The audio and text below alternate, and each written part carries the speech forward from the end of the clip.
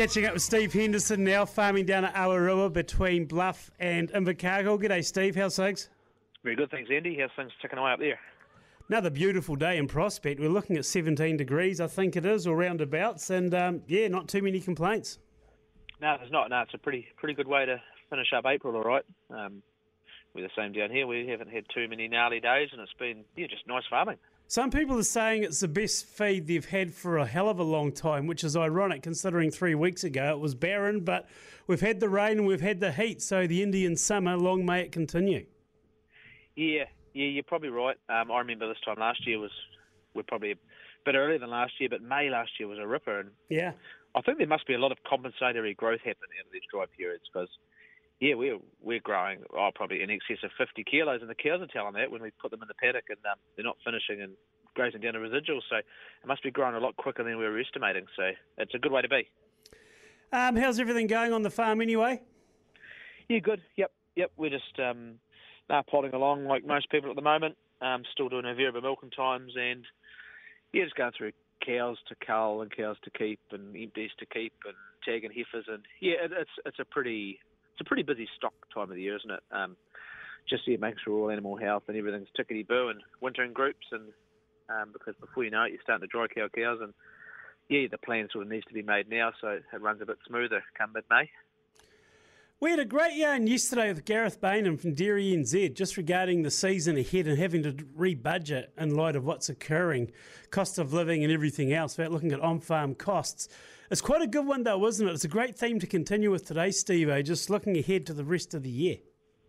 Yeah, definitely. Yep, rest of the year, and and obviously for the farming calendar too into next season. So we've got to catch up next week with our accountant and old bank manager and going through next year and seeing what we can cut and where we're going to try not to overspend and predict the milk price like everybody else. And it's probably just having your finger on the pulse and being aware that yes, interest rates could still rise and milk price could still fall.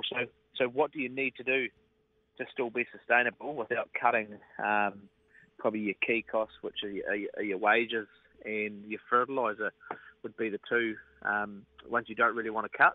So how do you manage that? And the only way you can manage it is knowing your numbers and getting advice if you don't know your numbers that well, and getting someone that does know them and talk you through it. So no, sound topic.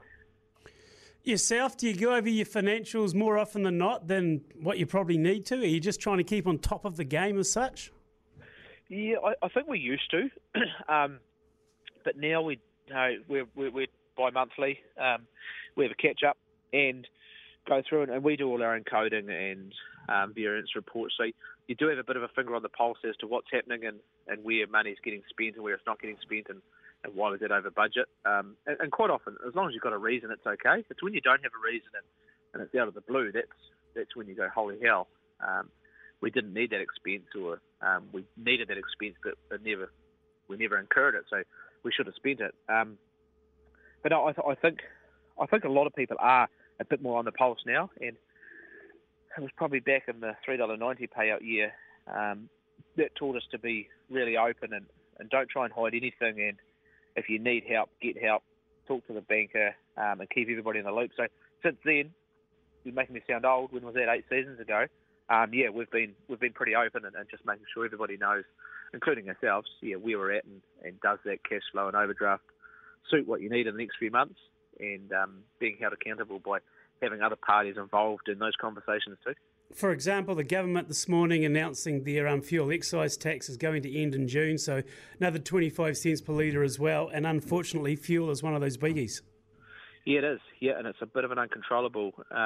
Yes, you can use this bike instead of that bike on farm, but the minute the contractor rolls in and the obviously effective milk price and stock trucks and all those things, like they need fuel. So yes, you can control it on farm, what you're physically using on farm, but all those costs just get blown out of the water when every other industry needs fuel and they just ramp up their prices too. So it's one you can't control, but just be mindful of. I think it's a great time just to remind people as well, if you need to go and ask somebody for an outside opinion, don't be afraid to go and do it. I mean, it's pride. It's a big thing with farmers, isn't it, Steve? Just being proud in your business and not wanting to have to go out and seek help for whatever it bloody is. But if you need to do it, you just got to go and do it, don't you? Yeah, heck yeah. heck yeah, because that's if you don't, that's probably the thing that keeps you up at night. Yes, the weather can, and yes, stock health and all those things that can keep you up at night. Probably the biggest one is the actual financials, and you battling away trying to make the numbers work yourself when sometimes you don't actually have an idea of what that number means anyway.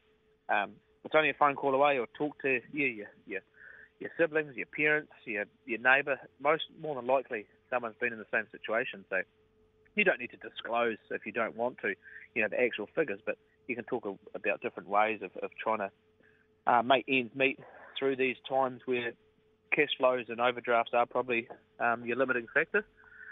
And yeah, like literally in about an hour or so, we're going to catch up with all our siblings and go through what we can do with sort of pricings going in with, with bigger quantities of cows, etc., to try and get the best deal out of some companies, because, there's a lot of companies out there that just say this is what it is, and they can actually, cut some prices, and they may have been taking, so to speak, taking the piss for the last 4 or 5 years, and some of those companies do need to cut their costs too, and just squeeze their margins, because we were having to squeeze our margins at this end too.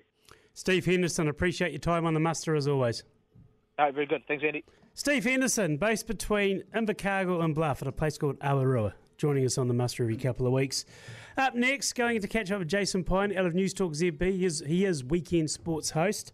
Regarding Roger Tuivasa-Sheck, big announcement last night.